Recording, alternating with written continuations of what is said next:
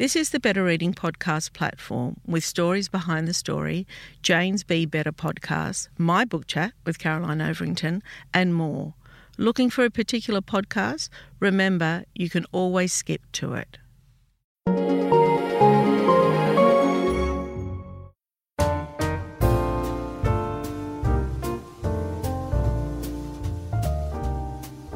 Welcome to the Better Reading podcast, Stories Behind the Story, brought to you by Belinda Audio.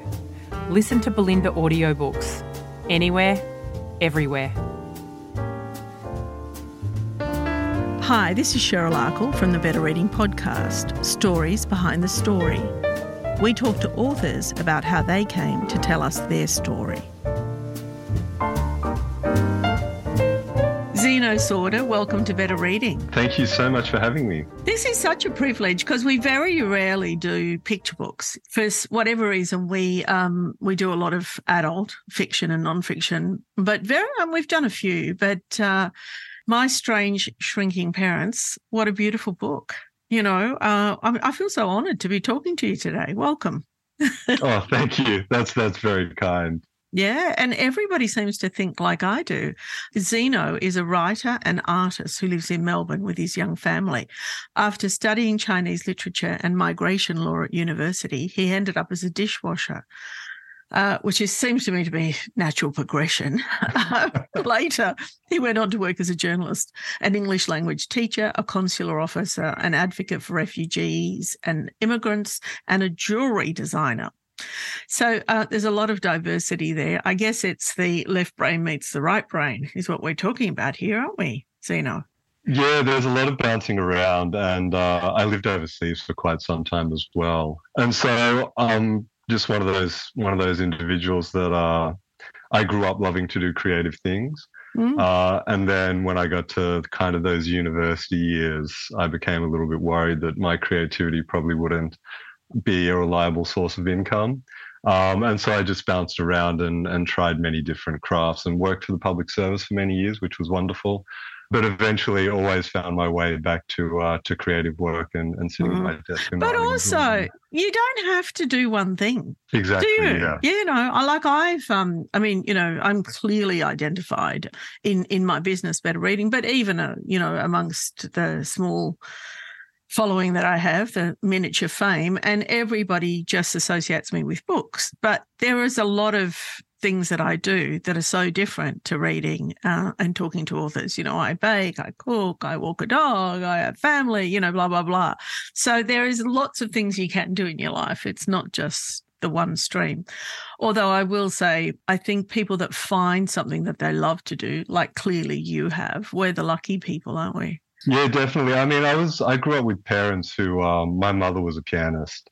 And It was all she ever did. She started out as a concert pianist and then moved into teaching. And my father was a teacher for his entire life. At the same college, at the same college that eventually turned into a university. And so I had that mindset when I was young that you lock yourself in at an early age and then you just kind of ride that occupation through your life. But yeah, I remember having this discussion with my father later on in life. My father knew a lot of artists, and he used to say to me that the most interesting people he knew didn't know what they wanted to do when they were 40 or 50 years old. That's right. The unknowing and the bouncing around and that exploration can lead to beautiful creative work, even if it can be anxiety-inducing and a little bit stressful when you don't have the clear path. But also, too, it can be multiple things that you do at any given time as well. Definitely. I remember going to see a specialist, a doctor here in Sydney at RPA, and he was a what do they call them? GIs anyway. Can't say the word at the moment. But he loved to read. So when I went into the office, when I went in to see him, he was surrounded by beautiful books. And I thought, isn't that a lovely partnership? Isn't that a lovely partnership? He's looking into people's guts day in, day out. And then he's reading, great literature. It's lovely, isn't it? Beautiful. Yeah. Listen, let me finish off the intro. Zeno was the CBCA New Illustrator of the Year in 2021, and his first book, This Small Blue Dot, was a CBCA notable book, winning multiple prestigious awards. So today, as we said, he's here and he's talking to us about My Strange Shrinking Parents. It's the winner of the CBCA Picture Book of the Year, 23. Congratulations. And is a heartwarming story that reflects on his own migrant parents' sacrifices to create a universal story about what it means to give to those you love. Do you know, my experience is also that my parents immigrated from Lebanon for a better life for their children. And I was born here, so they had 6 children. They came and went, and anyway, eventually settled in Australia. And I, for a long time, and you might be able to shed some light on this, you know, in terms of your experience. I always thought that because of my parents, that the next generation is expected to do better than the last. I think that's definitely a motto that's carried by many second generation children, and that expectation is on their shoulders, and some of them wear that burden quite heavily.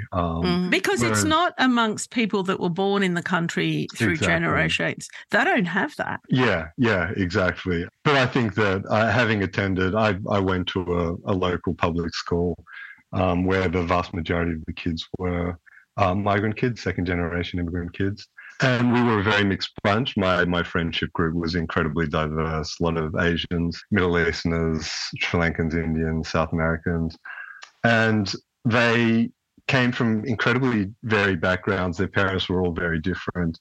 But there was this common understanding that their parents would have some say in the occupation path that they took when they graduated from high school and university, and also instilled a certain type of work ethic in them. Most of my friends were, doing service station or fast food jobs from about the age of 14 or 15 as soon as they were able to be. Yeah.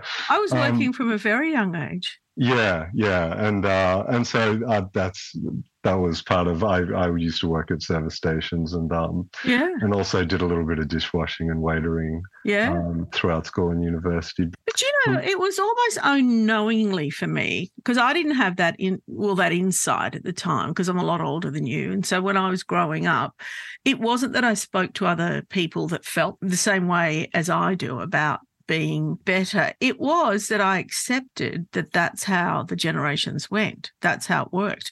Because why on earth would they have left a place that they loved and left their family to come out here? Yeah, I think there's also a lot of difficulty in that there are huge gaps in the understanding that the first generation and the second generation have.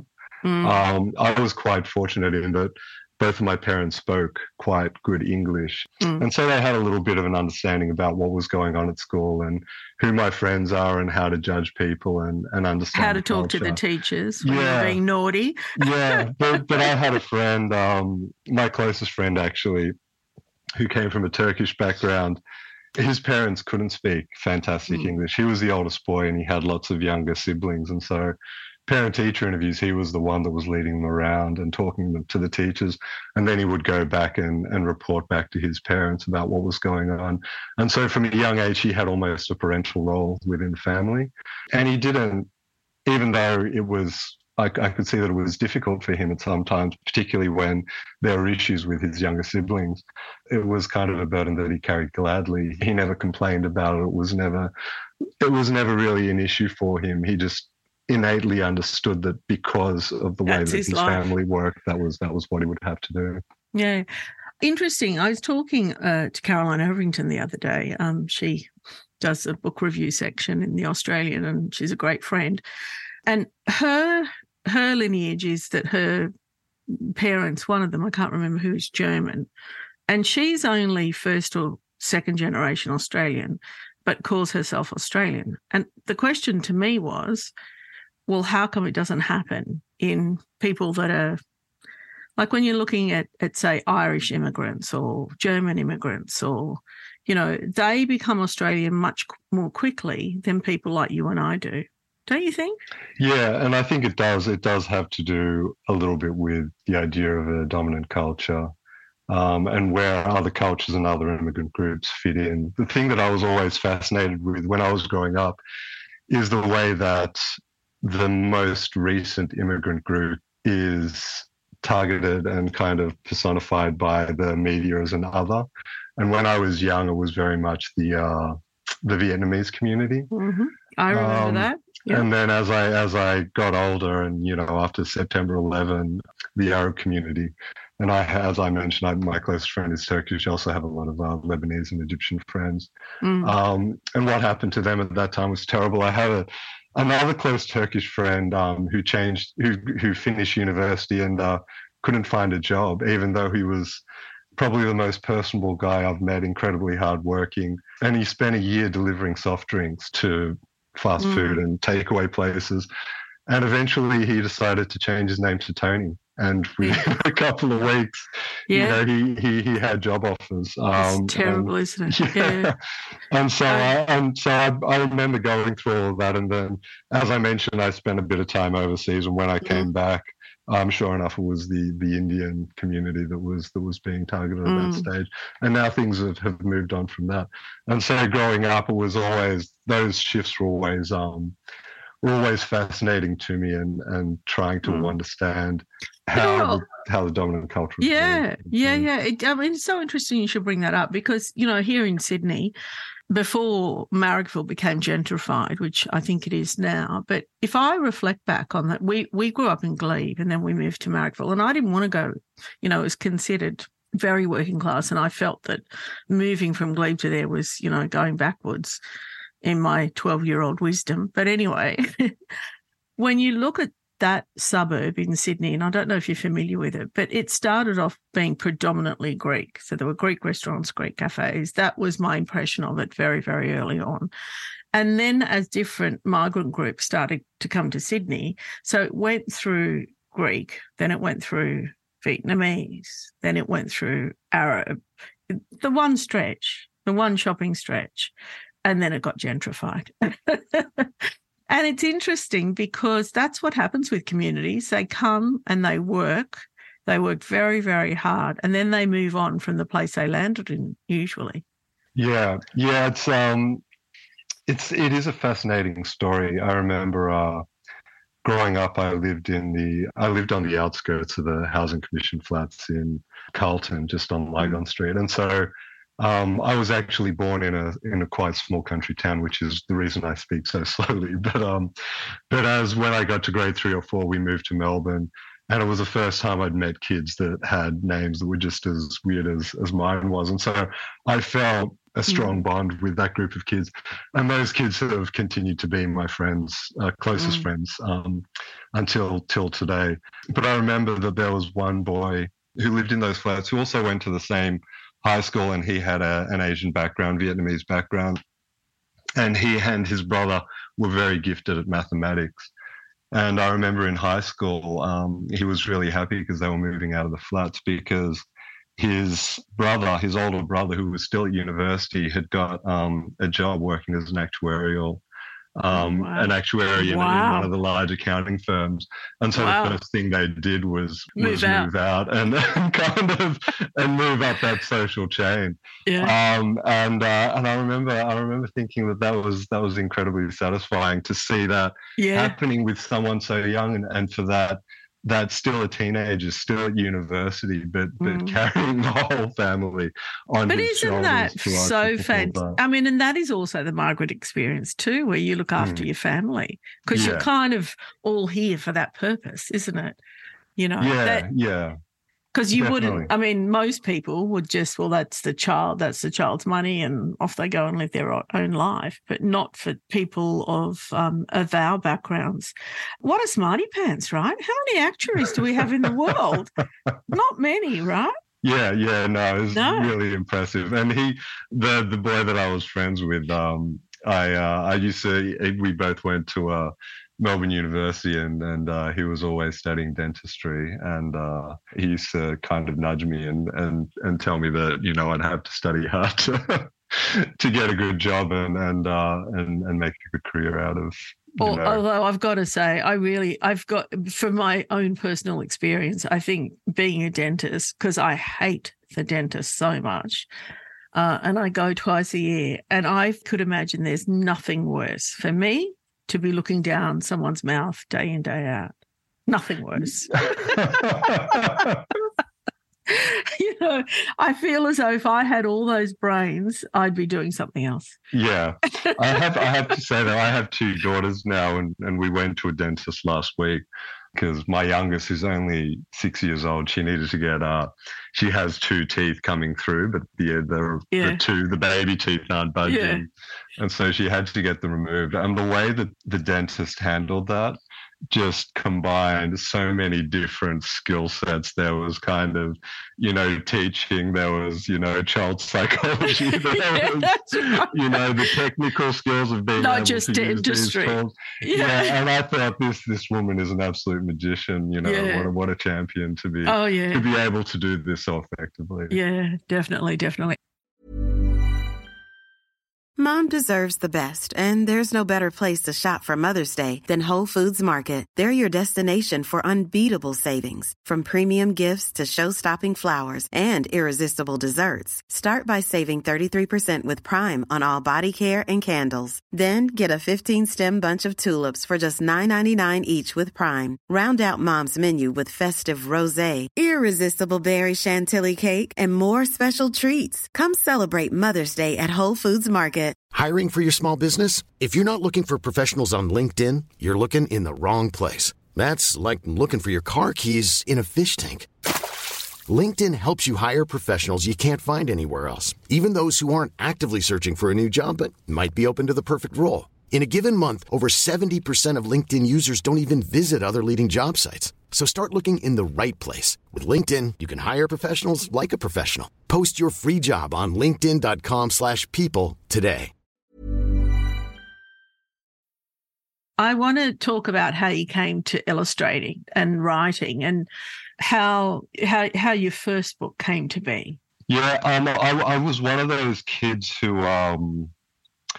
always loved to draw, and I do a lot of school visits now, and I find that a lot of children drop it at about the grade 3 or 4.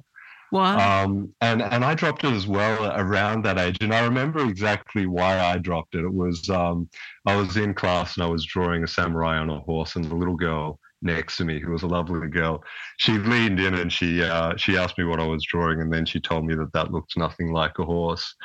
So I tried to change it, and then she kind of leaned in a little bit later and told me it looked more like a dog now.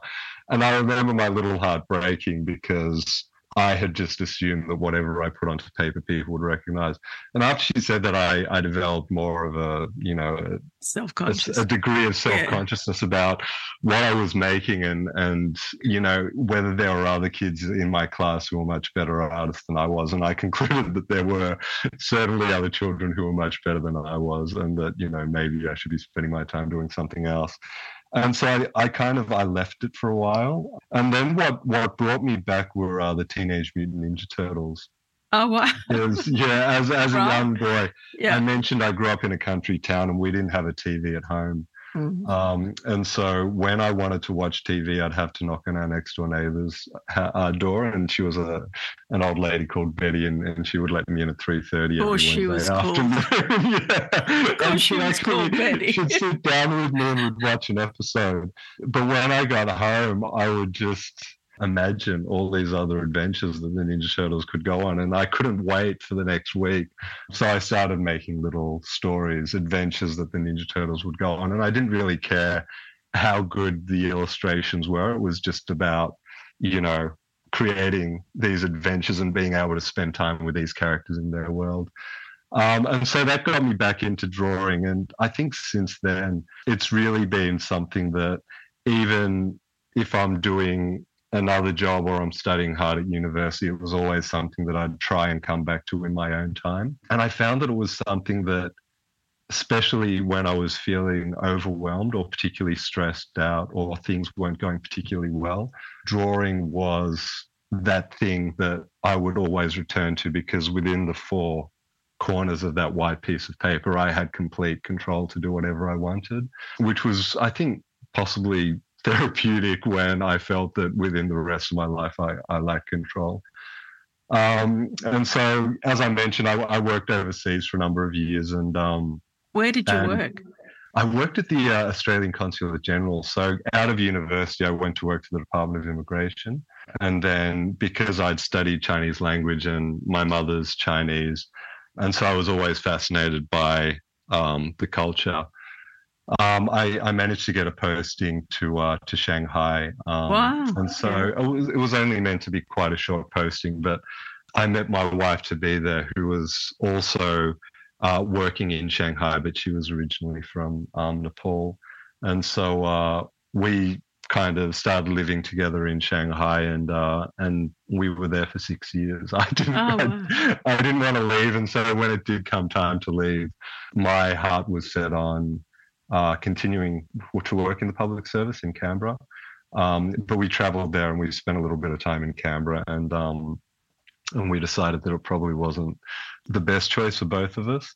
And so we decided to settle in Melbourne as well. And so throughout that time, I was just doing illustrations for magazines in Shanghai. And then coming back to Australia, I was hoping that I would be able to get representation through an agency and just work as an illustrator full time.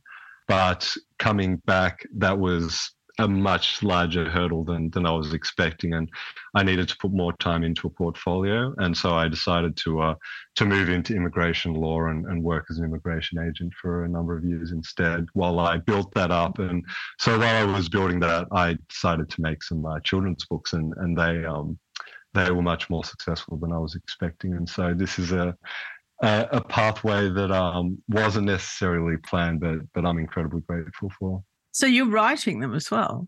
Yeah, I am, and I've always loved writing. And at university, I did a number of creative writing subjects, but I never thought that I would be able to necessarily combine the two. I did spend a bit of time doing comic books and graphic novels, but being able to combine the two disciplines is I find really fascinating, because they both do completely different things, particularly when it comes to children's books. I mean, as somebody who works with books yourselves, I find that when you're reading, that the written word has to pass through the conscious mind, which can often be quite judgmental and critical. I generally only give a book about 20 pages before I know whether I'm in or out. Whereas when you're able to combine it with illustration works in almost an opposite way. It has direct access to the emotions. Yeah. And so being able to bring those two together in interesting ways is something that, I'm really fascinated by. I always think, because I don't know if you know this, but I grew up, on picture books, because it was a long time before I could read. My parents, we were speaking only Arabic at home. So when I started school at 6, I couldn't read. But I loved picture books because I didn't have to read. I could tell the story myself. And I have had a passion for them over all these years. And I think the good ones are genius, because they're short stories. They say so much in so few words. Yeah. That's one of the fascinating things about picture books is the word limit. And so I went in, and just to, I guess, explain a little bit more to people who are listening, within the publishing industry as a whole, there is pressure to keep picture books, 32-page picture books, with under 500 words. And I spend a lot of time shopping for picture books at the op shops, the Salvos and St. Vincent's, and it's amazing to me, because the further you go back, you go into the, picture books from the 90s, 80s, 70s, the word count just expands. And, picture books in the 70s may have had 1,000, 1,500 words, and children didn't find that an obstacle. But within the current marketplace, there is that pressure with the word count. And because of that, when I was approaching writing picture books, I found that the best analog was poetry, because within poetry as well, there is a real need to cut through to the emotional core and make a connection with the reader in a very, very, small number of words. And so I grew up loving poetry as well. And so I try and bring that into picture books as much as possible. And I find that lyricism that a lot of poetry has also resonates really, really powerfully with young children. I interviewed Mem Fox. I think I might have interviewed her more than once. But anyway, she talks about that. She says it's about rhyme. It's not just about words. It's how you put those words together.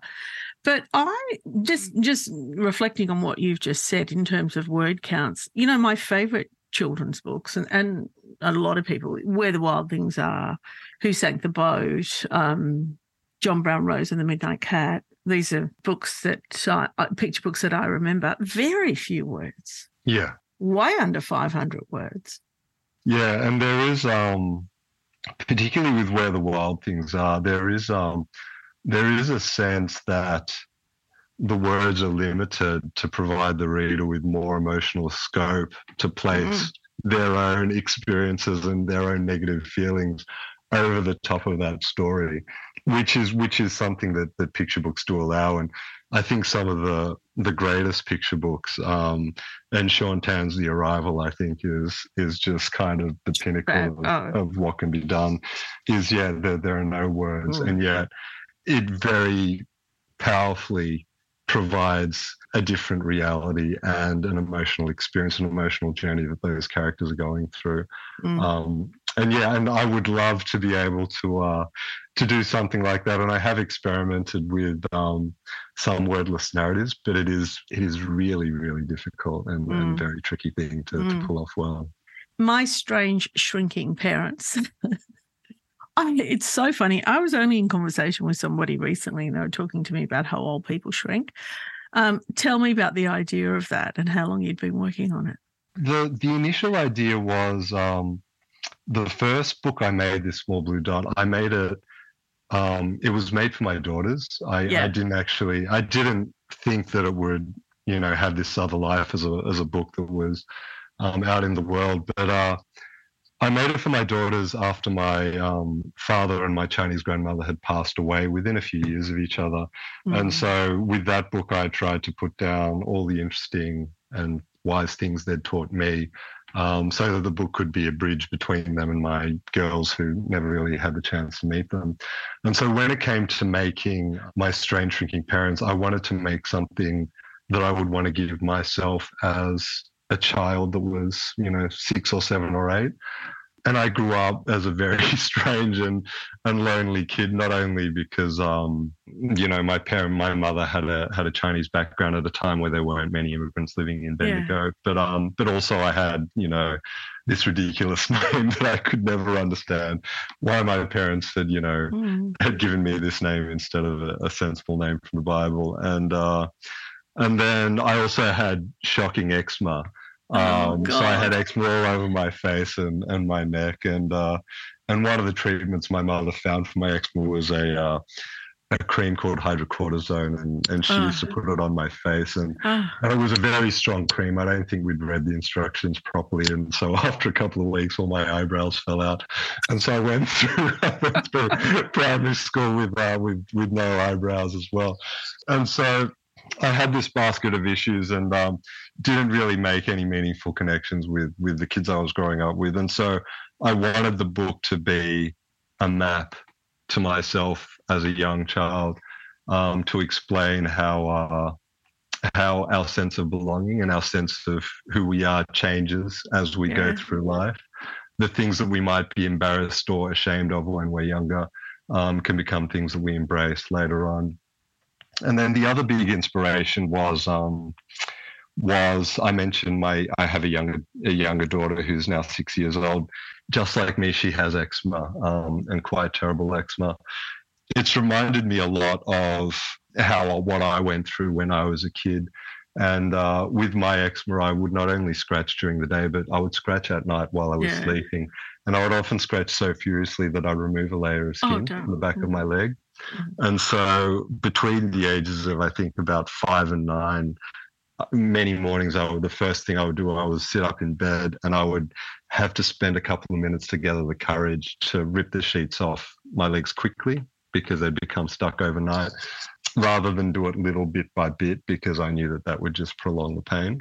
And so what my mother would do, we really tried everything. We tried acupuncture and Chinese herbal medicine and lots of different treatments. But what my mother eventually committed to doing is that as I was drifting off to sleep, my mother would go into the kitchen and she would get a chair and she would set it next to my bed.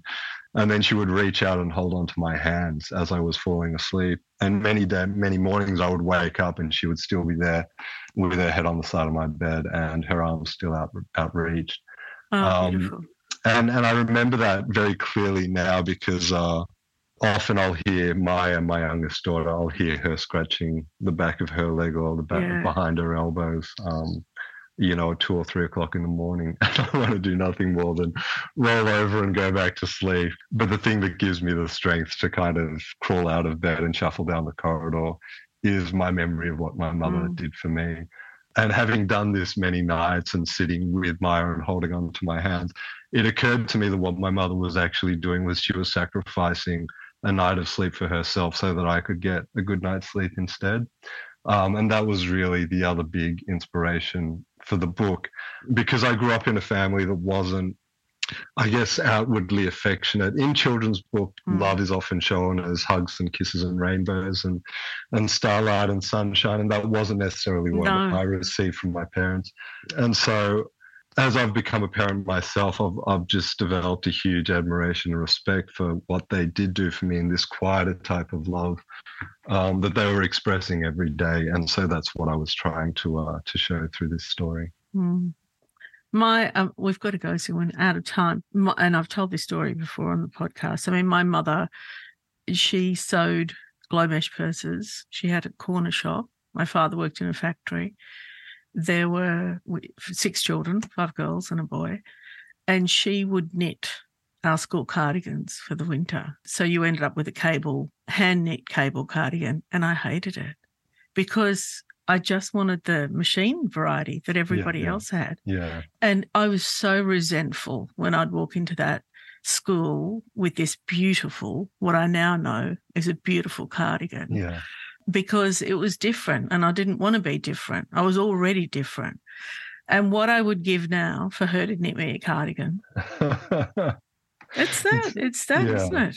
It's incredible how at a certain age you went, that it completely shifted, it flipped, and it does, there is it? that recognition. Yeah. Zeno, we're out of time. What a pleasure to chat with you. Congratulations. Thank you so much. Yeah, and I hope you just, write more, illustrate more, and we can talk soon. Beautiful. Thank you. It was a real pleasure speaking to you. Thanks for your time.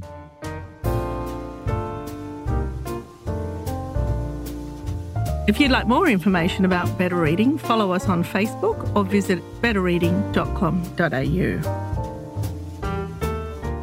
This podcast is proudly sponsored by Belinda Audio. Belinda audiobooks are available on CD and MP3 from online booksellers and bookshops everywhere, or you can download from Audible, Google Play or the iBook Store. We've also created our own app called BorrowBox that's available from both the App Store and Google Play. All you need to do to get it working is to download the app, join your local public library, and you'll gain access to the world's best collection of ebooks and e-audiobooks available for you to loan on your phone or your personal device. Belinda, we're here to enable you to escape, imagine, grow, and be inspired through the power of storytelling. Belinda Audiobooks. Anywhere, everywhere.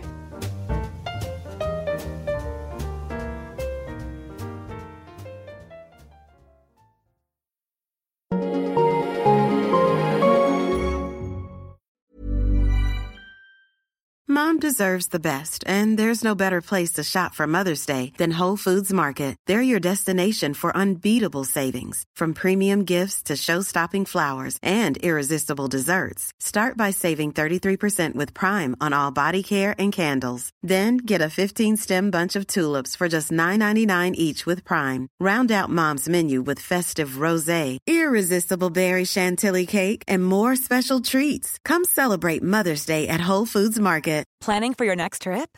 Elevate your travel style with Quince. Quince has all the jet-setting essentials you'll want for your next getaway, like European linen, premium luggage options, buttery soft Italian leather bags, and so much more. And is all priced at 50 to 80% less than similar brands. Plus, Quince only works with factories that use safe and ethical manufacturing practices. Pack your bags with high-quality essentials you'll be wearing for vacations to come with Quince. Go to quince.com/pack for free shipping and 365-day returns. Hi, I'm Daniel, founder of Pretty Litter. Cats and cat owners deserve better than any old-fashioned litter. That's why I teamed up with scientists and veterinarians to create Pretty Litter. Its innovative crystal formula has superior odor control and weighs up to 80% less than clay litter. Pretty Litter even monitors health by changing colors to help detect early signs of potential illness. It's the world's smartest kitty litter. Go to prettylitter.com and use code ACAST for 20% off your first order and a free cat toy. Terms and conditions apply. See site for details. If you enjoyed this podcast, leave us a review and check out the other podcasts on the Better Reading Network.